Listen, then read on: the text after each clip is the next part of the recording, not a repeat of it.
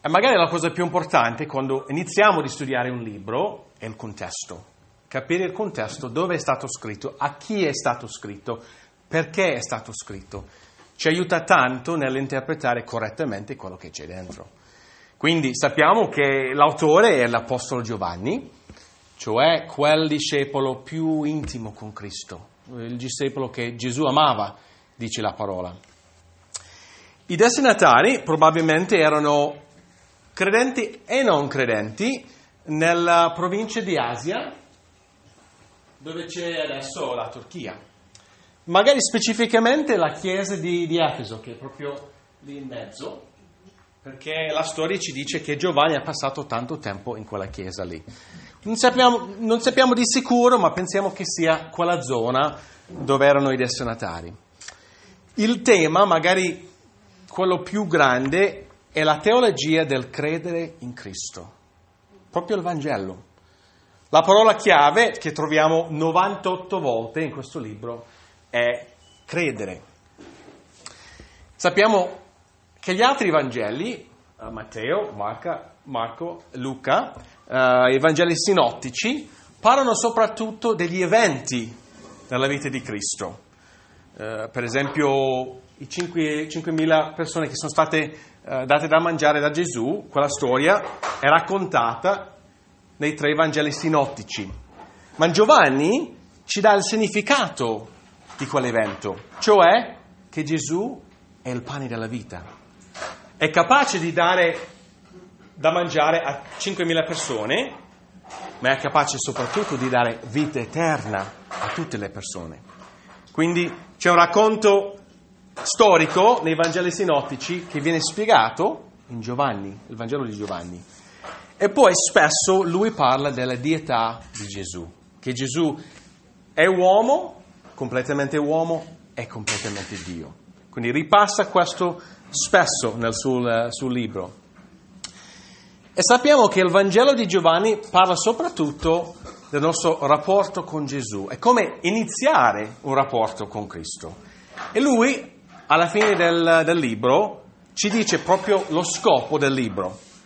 Ma questi sono stati scritti affinché crediate che Gesù è il Cristo, il Figlio di Dio, e affinché credendo abbiate vita nel suo nome. Questo è lo scopo, quello principale del libro di Giovanni. E quindi sappiamo che il nocciolo del Vangelo si trova in tanti posti in questo libro. Quello più famoso, Giovanni 3,16. Torniamo a quello per presentare il Vangelo ai non credenti, che è proprio il nocciolo. Vedremo anche stasera, c'è un bel versetto che riassume un bel nocciolo del Vangelo anche.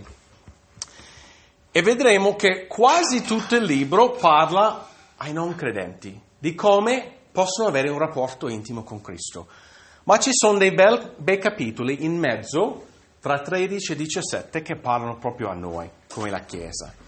Quindi parla ai non credenti, ai credenti, c'è qualcosa per tutti in questo libro. E sappiamo che parla di giustificazione, cioè come entrare in un rapporto con Cristo, e la santificazione, cioè il nostro cammino con Cristo. Volevo fare un piccolo ripasso perché anche se sono parole teologiche, serve una spiegazione, dovremo capire cosa sono, ok? Sappiamo che la giustificazione parla del nostro rapporto con Cristo, ok? È la salvezza dalla punizione del peccato e fede riposta in Cristo in un momento di tempo. Quindi questa linea rappresenta la mia vita, il momento in cui ho creduto, ero giustificato, dichiarato giusto davanti a Dio. In quel momento, in quell'attimo che ho creduto, il mio nome era scritto nel libro di vita e il mio destino eterno era sicuro in Cristo. E nessuno può strapparmi via dalla sua mano. Quindi, in quell'attimo ero giustificato. Poi cosa succede?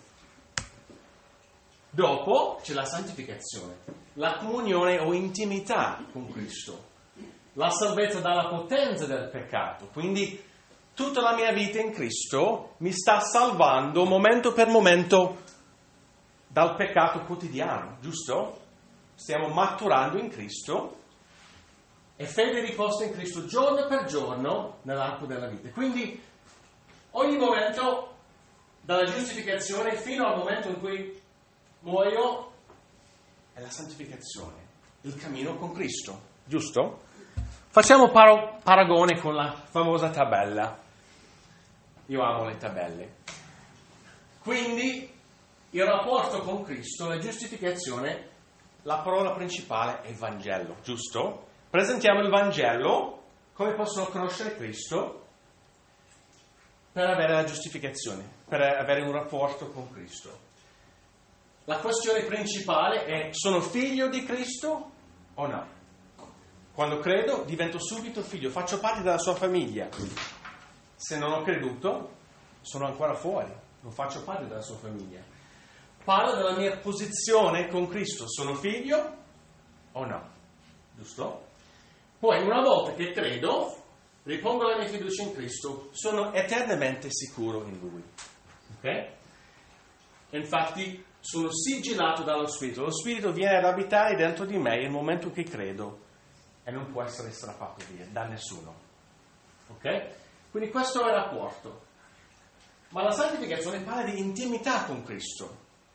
È dato per scontato, sono già salvato, e la parola principale è discepolato, giusto? La maturità in Cristo. E la questione centrale è: sono intimo con Cristo o no? Perché sappiamo che la vita cristiana è un po' così. Sono momenti intimi e momenti meno intimi. Parla della condizione del rapporto. Va bene con Cristo o non va tanto bene? Sappiamo che è così. E questa intimità è sempre sfidata, giusto? Dal mondo, da Satana, dalla carne. E la cosa più bella è quando siamo intimi con Cristo, camminando con Lui, quello che esce fuori è il frutto dello Spirito. Ok?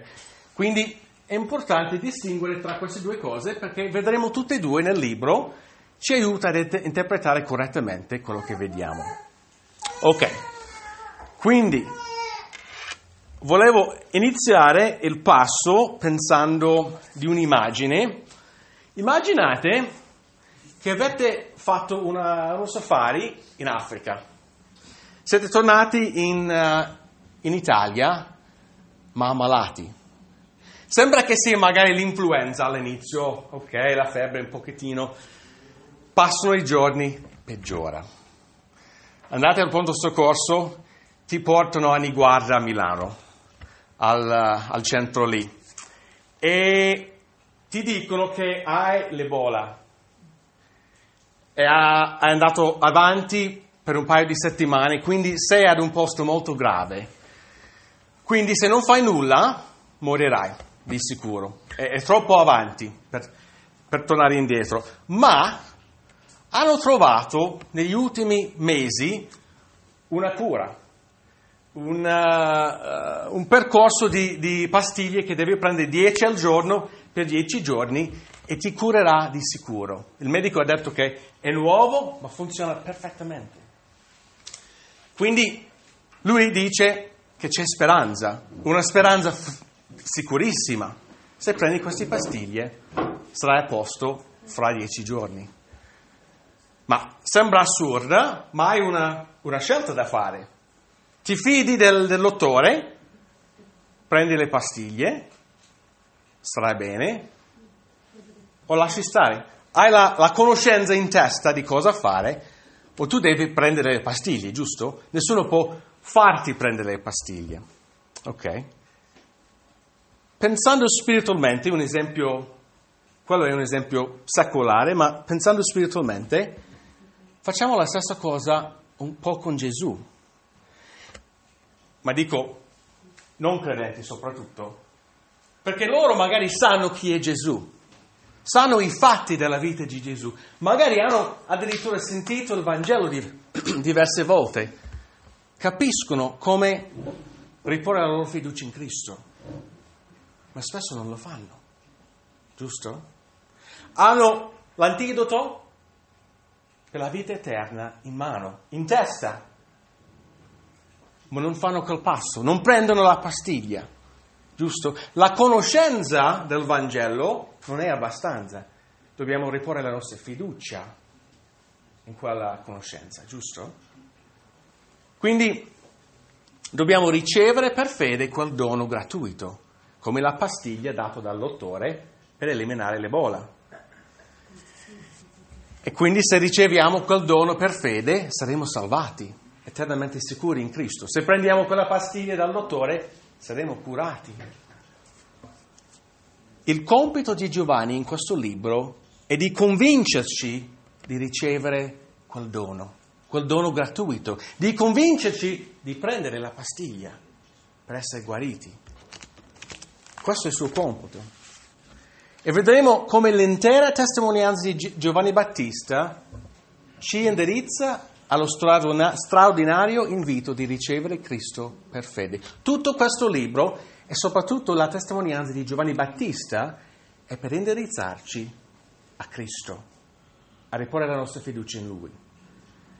Quindi leggiamo questi versetti da Giovanni 1, da 6 a 18.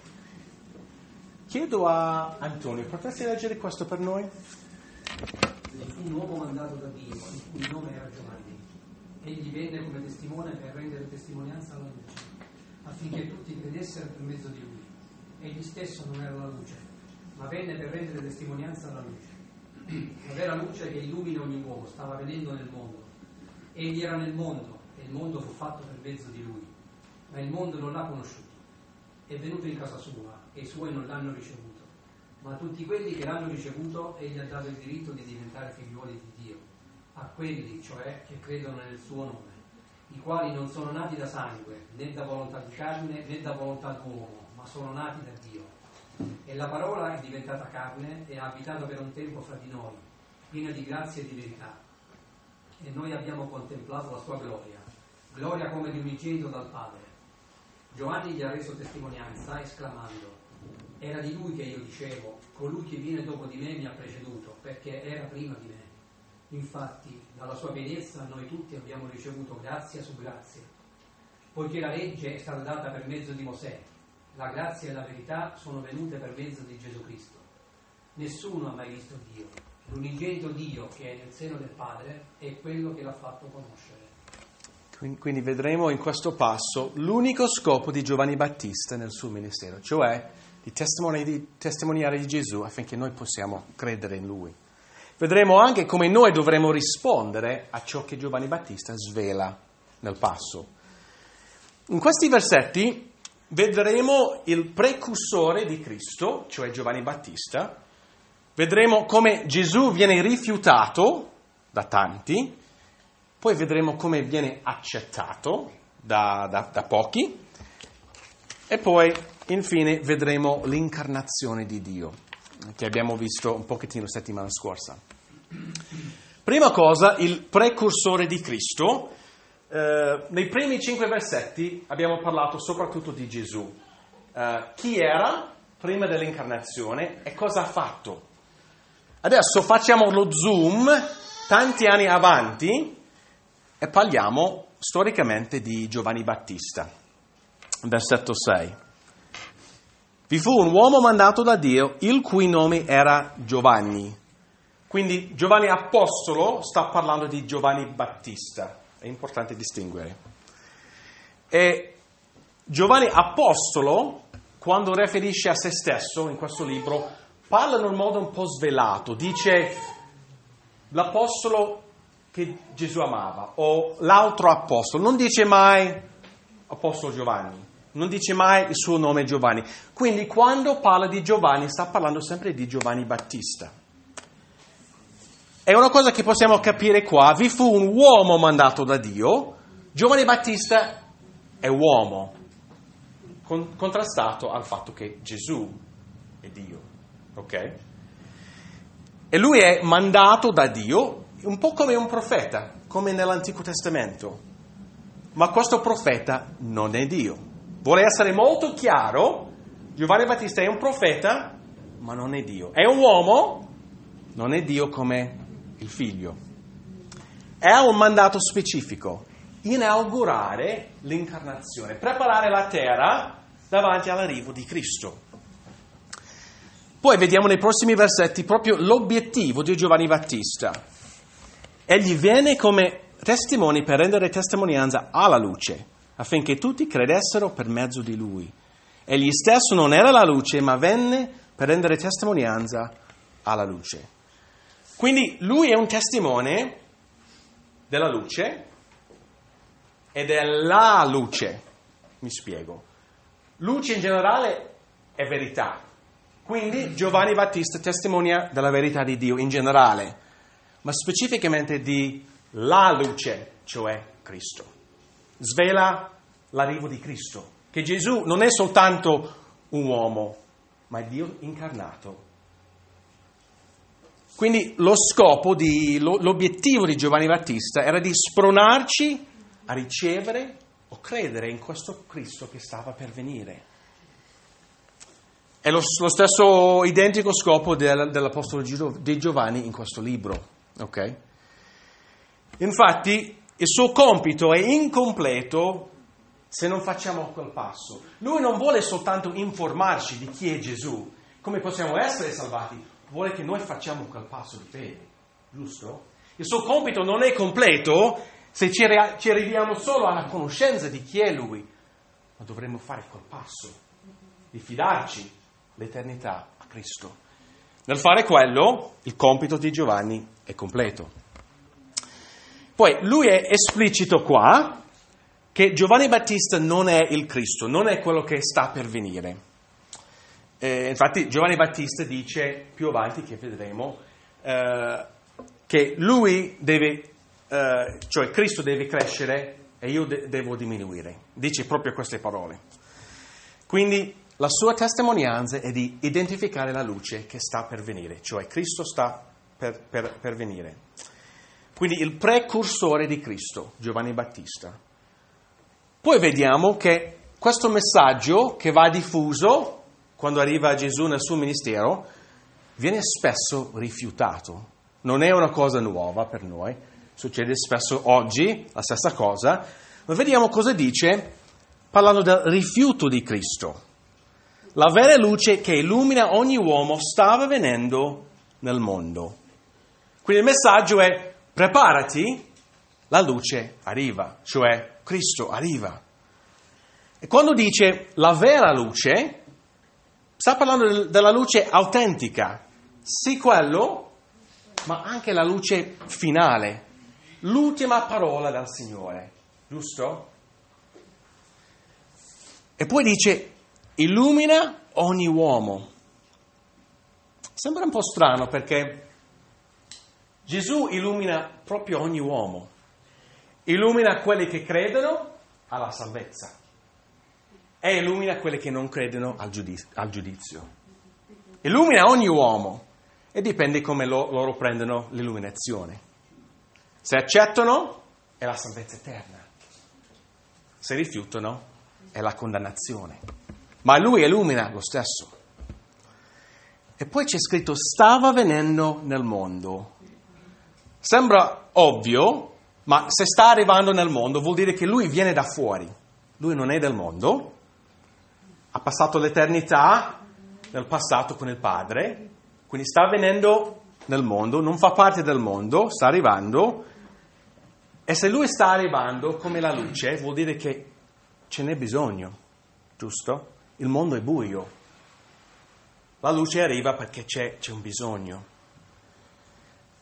E vediamo un miracolo incredibile dell'incarnazione in versetto 10. Egli era nel mondo e il mondo fu fatto per mezzo di lui, ma il mondo non l'ha riconosciuto. È venuto in casa sua e i suoi non l'hanno ricevuto. Quindi è proprio un miracolo, ovviamente, l'incarnazione. E lui fu fatto, e il mondo fu fatto per mezzo di lui. Quindi il creatore entra nella sua creazione. Ciao. Giusto? Ciao, Felice. E quindi il mondo non l'ha riconosciuto. Perché? Perché loro erano oscurati, spiritualmente ciechi. Giusto? Scusa, caro, non ce l'abbiamo adesso. Magari ci sentiamo in settimana. Domani mattina perché sono... non penso, probabilmente la prossima settimana. No. Ok. Quindi il mondo non ha riconosciuto Cristo perché erano spiritualmente ciechi, oscurati dal peccato. Vediamo questo oggi. Qual è la risposta principale del mondo parlando di Cristo? Quando presentiamo il Vangelo, quello che vedo spesso in Italia, c'è l'apatia. Non vedono nulla, non capiscono spiritualmente. Quando presento il Vangelo, c'è apatia. Non capiscono che ne hanno bisogno. Sono oscurati dal loro peccato. È solo quando Dio bussa proprio al cuore che possono capire. Giusto? Quindi apatia è la risposta oggi, era la risposta all'epoca. Poi c'è lo sciocco, magari non è uno sciocco per noi, ma c'è il miracolo dell'incarnazione, cioè che Dio viene incarnato e questa incarnazione viene rifiutata dalla maggior parte delle persone, giusto? Vediamo versetto 11, è venuto in casa sua e i suoi non l'hanno ricevuto. Quando sta parlando di casa sua, sta parlando dei giudei. Gesù era un giudeo, giusto? Quindi lui è nato nella nazione giudeo, la mamma era giudea, quindi viene in casa sua e il suo popolo, il popolo di Dio, del suo padre, non riconosce che lui è il Cristo. Quindi viene specificamente rifiutato dai suoi, viene rifiutato in generale da tanti.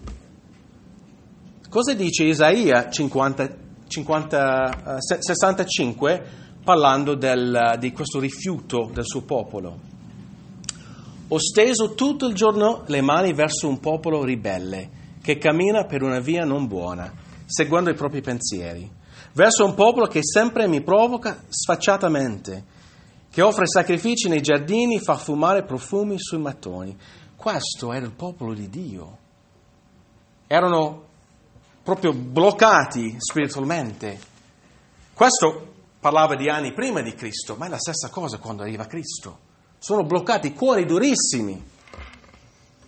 E poi ci dà una notizia buona in versetto 12, che non viene sempre rifiutato e lode a Dio.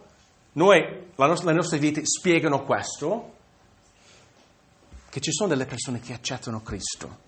Quindi i prossimi 2 versetti parlano dell'accettazione di Cristo. Ma a tutti quelli che l'hanno ricevuto, Egli ha dato il diritto di diventare figli di Dio, a quelli cioè che credono nel suo nome. Quindi accettare, ricevere è l'opposto di rifiutare. E cosa vuol dire qua ricevere? A tutti quelli che hanno ricevuto, c'è scritto proprio lì, credere nel suo nome. Cosa vuol dire credere nel suo nome? Credere in tutto ciò che Gesù è, tutto quello che viene descritto nella Bibbia, credere tutto di Lui. Il suo nome rappresenta tutte le informazioni su Lui. I riformatori avevano 3 concetti per spiegare cosa vuol dire credere. Ok? Il primo, in latino, era notitia, cioè la conoscenza dei fatti. Quindi per credere in una cosa, per credere in Cristo, dobbiamo capire chi è, che è Dio, è uomo anche, che è l'unico che può salvare. Solo Gesù può salvarci dai nostri peccati. Solo il sacrificio di Gesù è efficace per salvarci dai nostri peccati. E solo fede in Cristo può salvarci. Non è le nostre opere, le cose che facciamo, è fiducia riposta soltanto in Cristo. Questi sono i fatti. Quindi è importante capire chi è Gesù e quello che la Bibbia dice di Lui. Come possiamo essere salvati? Questo è notitia, conoscenza dei fatti. Quindi, primo concetto.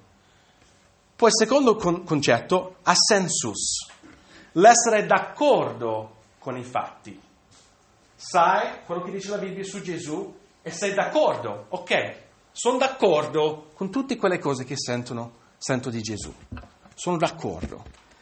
Ma il passo più avanti, più importante, è terzo concetto, la fiducia.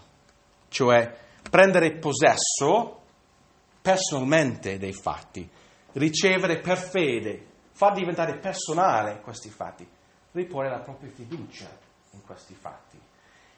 Va bene se credi che Gesù può salvare, va bene anche se credi che Lui può salvare te, ma devi riporre la tua fiducia, rischiare la tua eternità soltanto nelle mani di Gesù. È semplice, ma non è facile. Giusto? Semplice, ma non facile. Vi do un'immagine. Prima di conoscere Cristo, sto camminando in questa direzione. E tutto quello che credo riguardo l'eternità, magari credo che io posso salvarmi se sono buono, sono bravo. Magari Dio mi aiuterà, credo quello che voglio riguardo alla salvezza. Ma al momento in cui ripongo la mia fiducia soltanto in Cristo, devo girare le spalle a tutte le altre cose, credendo che Gesù soltanto può salvarmi dai miei peccati. Quindi giro le spalle a tutto quello che credevo prima, ripongo tutta la mia fiducia soltanto in Cristo.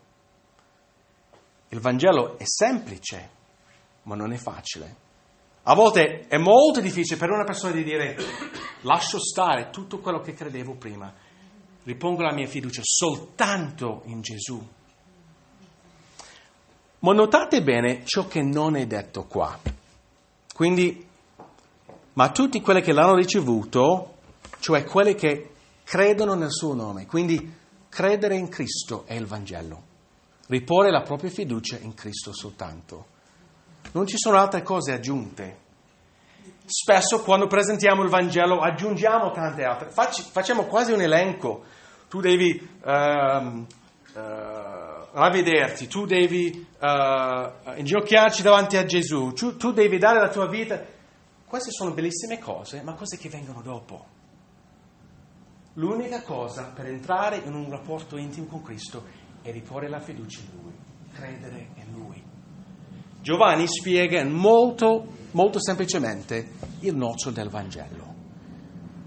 Quindi noi dovremo anche spiegare il Vangelo in modo così semplice. Non dovremo aggiungere tante altre parole. Semplicemente, quando la persona ti chiede cosa devo fare per essere salvato, riporre la tua fiducia in Cristo. Basta. Se aggiungiamo altro, rischiamo di confondere quella persona o creare fraintendimenti. Il Vangelo è semplice, ma non è facile. Ok? Poi c'è un miracolo che succede a chi riceve Cristo. Cosa c'è scritto? Per tutti quelli che l'hanno ricevuto, Egli ha dato il diritto di diventare figli di Dio.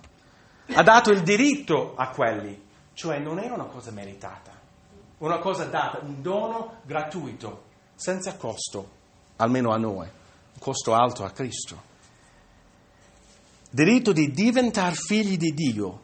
Quindi in quel momento, nel momento in cui credi in Cristo, sei adottato nella sua famiglia.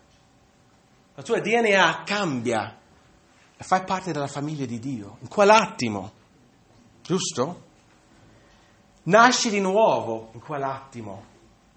Sei cambiato completamente. Sei una nuova creazione, secondo Paolo. Quindi chi c'eri prima non c'è più. Sei una persona nata di nuovo, una nuova creazione. La tua eredità cambia. Adesso hai un'eredità nei cieli. Hai un futuro garantito, un destino nel cielo con il Signore, garantito. In quell'attimo in cui credi, diventi figlio di Dio. Nuova creazione, eredità nuova, un destino nuovo in Cristo. Quindi in quell'attimo tanto succede. E poi vediamo in versetto 13 una salvezza totalmente da Dio, i quali non sono nati di sangue, né da volontà di carne, né da volontà d'uomo, ma sono nati da Dio. Cosa vuol dire non sono nati da sangue? Sappiamo che Dio non ha nipoti, ha solo figli e figlie. Quindi non importa se tuo papà era un grande credente, tu nasci proprio lontano da Dio. tu devi fare la decisione di riporre la tua fiducia personalmente in Lui. Non importa se tuo nonno era un bravo credente, un anziano nella chiesa, non importa. Dio non ha nipoti, ha solo figli. Tu, ognuno di noi deve decidere per sé di riporre la propria fiducia in Cristo. Giusto? Non importa neanche l'eredità fisica.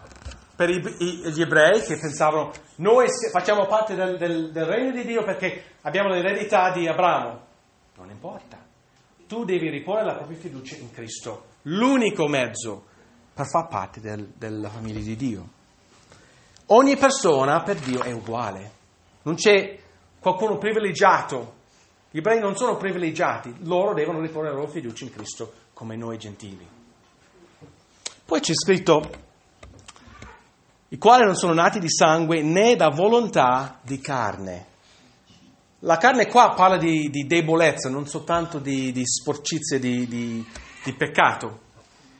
Sta dicendo che nessun sforzo umano è abbastanza per arrivare alla salvezza.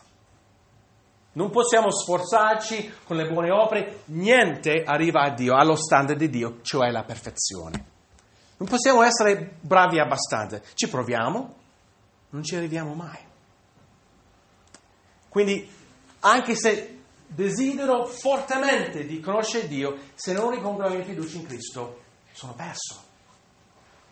Devo fare quel passo di riporre tutta la mia fiducia in Cristo. Poi c'è scritto, non da volontà d'uomo. Sta parlando della scelta che i genitori fanno per fare un bimbo. Una donna, un uomo possono decidere di fare un bimbo insieme. Questa scelta spirituale non è una cosa che io non posso dire un giorno, adesso diventerò un credente. Non funziona così spiritualmente. Inizia sempre Dio, nel suo amore.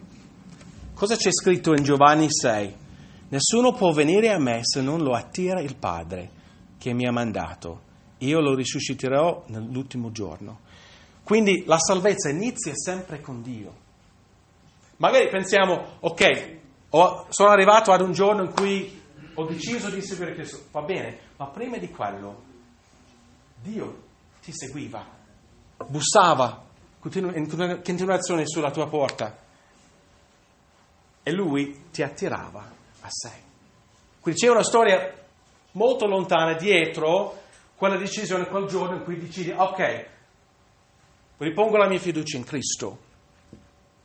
Non è che tu hai fatto la decisione, ma è Lui, tanto prima, che ti ha scelto e ti ha seguito, ha messo le persone giuste, l'informazione giusta, poi ti ha portato a quella scelta. Quindi inizia sempre Dio nell'amore, ci ha amato per prima, ma ci attira a sé, prima che decidiamo di riporre la nostra fiducia in Lui. E l'ultima parte del passo c'è proprio l'incarnazione di Cristo, che viene descritto. E la parola è diventata carne e ha abitato per un tempo fra di noi, piena di grazia e di verità. E noi abbiamo contemplato la sua gloria come di unigenito del Padre. Quella parola è diventata carne. Il racconto della nascita di Cristo è cortissimo qua in questo libro. Luca, c'è un capitolo interno che parla proprio della nascita di Cristo, molto bello, ma qui è la parola è diventata carne. Boom, basta, stop. C'è la nascita di Cristo. Tutta la storia è raccontata in quella frase. Un Natale molto veloce in Giovanni. Poi, questo è il primo versetto in cui la parola, Cristo, viene collegato a Cristo, cioè l'unigenito. Ovviamente dall'inizio, quando dice la parola, sta parlando di Cristo. Ma la prima volta, in questo versetto, c'è la parola e unigenito che ci fanno collegare che la parola è Cristo. E da questo punto in poi, nel libro di Giovanni, non usa più la parola. Parla apertamente, direttamente, usando Gesù, suo nome, o altri modi per identificare Gesù. Quindi Gesù, quando è diventato carne, non perde la sua dietà e diventa un vero uomo. Non era finto. Non è che Gesù prendeva un uomo e è andato dentro. No, è nato uomo, rimane completamente Dio e anche completamente uomo, allo stesso momento. Poi c'è scritto, lui ha abitato per un tempo fra di noi. In un senso è un po' parallelo a come Dio abitava nel tabernacolo del suo popolo nell'Antico Testamento. Vi ricordate che la presenza di Dio era concentrato lì nel tabernacolo in mezzo al campo del suo popolo. Quindi solo il prete poteva entrare una volta all'anno nella presenza sacra del Signore. Quindi le persone non avevano accesso diretto a Dio. Ma adesso le persone hanno accesso diretto a Cristo, a Dio stesso. Possono entrare nel luogo santissimo tramite Cristo. Quindi ha abitato tra di noi. Poi abbiamo contemplato la sua gloria. Vi ricordate nell'Antico Testamento il tabernacolo spesso era riempito dalla gloria di Dio. Non poteva entrare Mosè a volte perché era così incredibile, piena della gloria di Dio. Adesso vediamo la gloria di Dio rivelato in Gesù Cristo. Gli apostoli potevano vedere la gloria di Dio in Cristo. Prima non avevano accesso, non potevano vedere la sua gloria. Adesso possono vedere la gloria del Padre nel Figlio. Poi c'è scritto, lui era piena di grazia e verità. Parla del suo amore leale e parla del fatto che Gesù è affidabile. Affidabile sembra una parola banale, ma il fatto che ogni promessa che fa è mantenuta fino in fondo. Questo è Gesù. E poi lui viene descritto come l'unigenito, che in questo caso vuol dire l'unico, non generato. Non è un figlio generato come donna e uomo qua generano un figlio, ma è l'unico, non un figlio generato. Quindi gloria come dell'unico figlio del Padre. Poi in versetto 15, Giovanni gli ha reso testimonianza esclamando, era di lui che dicevo, colui che viene dopo di me mi ha preceduto, perché era prima di me. Quindi colui che viene dopo era prima. È strano, perché Gesù ha iniziato il suo ministero 6 mesi dopo Giovanni. Gesù è venuto dopo Giovanni. Colui che viene dopo era prima. Gesù esisteva nell'eternità in passato. C'era Gesù prima della nascita di Giovanni. Sta dicendo, guarda, anche se lui viene dopo, lui esisteva per sempre, da sempre. Poi versetto 16. Infatti dalla sua pienezza tutti noi abbiamo ricevuto grazia su grazia. Sta dicendo una benedizione dopo l'altra. Pensate, dall'incarnazione di Cristo, quante benedizioni in tutta la storia. Tutto viene da Lui, giusto? Pensate di tutte le vite cambiate in tutta la storia, quante vite che saranno cambiate in futuro. Tutte queste benedizioni vengono da questo atto di incarnazione, giusto? Quindi è un miracolo veramente profondo. Versetto 17. Poiché la legge è stata data per mezzo di Mosè, la grazia e la verità sono venute per mezzo di Gesù Cristo. Quindi la legge è venuta per mezzo di Mosè. Nel vecchio patto è stato dato la legge di Dio, giusto? Lo standard di Dio. E quello che abbiamo capito dalla legge è che non ci arriviamo mai. Non possiamo mai essere bravi abbastanza per arrivare alla perfezione. La legge ci ha fatto capire questo. Ci ha fatto capire quanto abbiamo bisogno di un Salvatore per salvarci. Quanto siamo persi senza un Salvatore. Questo era il messaggio principale della legge, per farci capire quanto siamo ingannati dal peccato. quanto abbiamo bisogno di Cristo. Ma la grazia è arrivata per mezzo di Gesù. Nel nuovo patto in Cristo c'è sempre lo standard di Dio, ma adesso c'è la potenza di vivere a quel standard. In Cristo Lui ci chiama di vivere in un modo diverso, ma ci dà la risorsa di farlo. La legge dice, vai a vivere così, boom, boom, boom, boom, 10 comandamenti, ma non fa nulla per aiutarci. Gesù dice, io ti do tutto quello che ti serve per vivere per me. Ogni risorsa, io ci sono, vivrò dentro di te nello Spirito. C'è lo standard ancora, ma c'è Gesù che ci dà la potenza di arrivare allo standard. È Lui che ci dichiara giusti. Giusto? È la sua giustizia che abbiamo, non è la nostra. Non arriviamo mai su questa terra allo standard di Dio. È Gesù che ha già vissuto quel standard perfettamente. E poi, versetto 18. Nessuno ha mai visto Dio, l'unigenito Dio che è nel seno del Padre è quello che l'ha fatto conoscere. Quindi sappiamo che nessuno ha mai visto Dio, ovviamente Dio è spirito, è santo, è santissimo, nessuno può vederlo faccia a faccia come possiamo vedere Gesù. Pensate alla storia di Mosè, lui dice al Signore, dimostrami la tua gloria.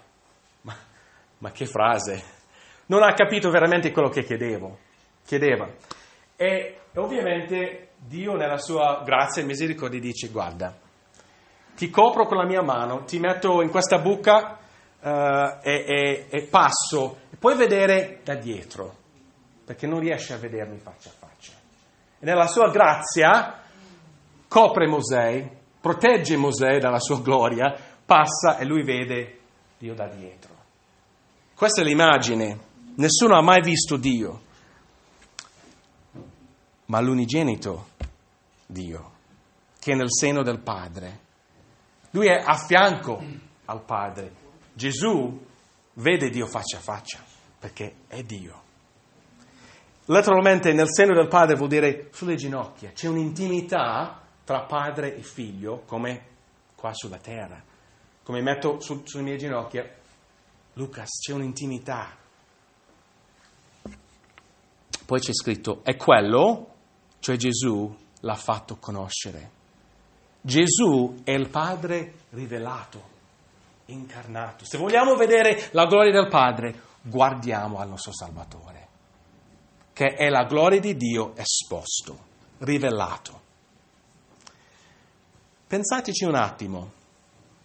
Pensando di Giovanni, l'apostolo Giovanni era il discepolo più intimo con Cristo. Lui si inclinava sul petto di Gesù, era il discepolo più intimo con Gesù. È lui che ci scrive in questo libro e svela Gesù, il Cristo, il Salvatore del mondo. E Gesù, che è nel seno del Padre, che è intimo con il Padre, è a fianco al Padre, è lui che svela il Padre a noi. Giusto? Che onore di studiare questo libro. Tramite questo libro possiamo capire di più chi è Gesù, chi è il Padre. Gesù svela per noi, rivela per noi chi è il Padre, la gloria del Padre rivelato in Gesù. E l'unica domanda da porci, pensando di tutto ciò, come risponderai tu a ciò che Giovanni ha rivelato? Se sei qua e non hai mai fatto quel passo di fede, c'è una questione davanti. Rifiuterai l'offerta gratuita di Gesù o l'accetterai? Il Vangelo è molto semplice. Riponi la tua fiducia in Cristo e Cristo soltanto per essere salvato. Ma non è facile. Non è facile dire lascio perdere tutto quello che ho creduto nel passato e mi indirizzo soltanto, investo tutto in Cristo, tutta la mia fiducia. Solo Lui può salvarmi. Mi fido soltanto di Lui. Quindi, se non hai mai fatto quel passo, ti supplico, stasera di fare quel passo, di riporre la tua fiducia in Lui per essere salvato per l'eternità. Prima di uscire da quella porta, perché non sai cosa succederà.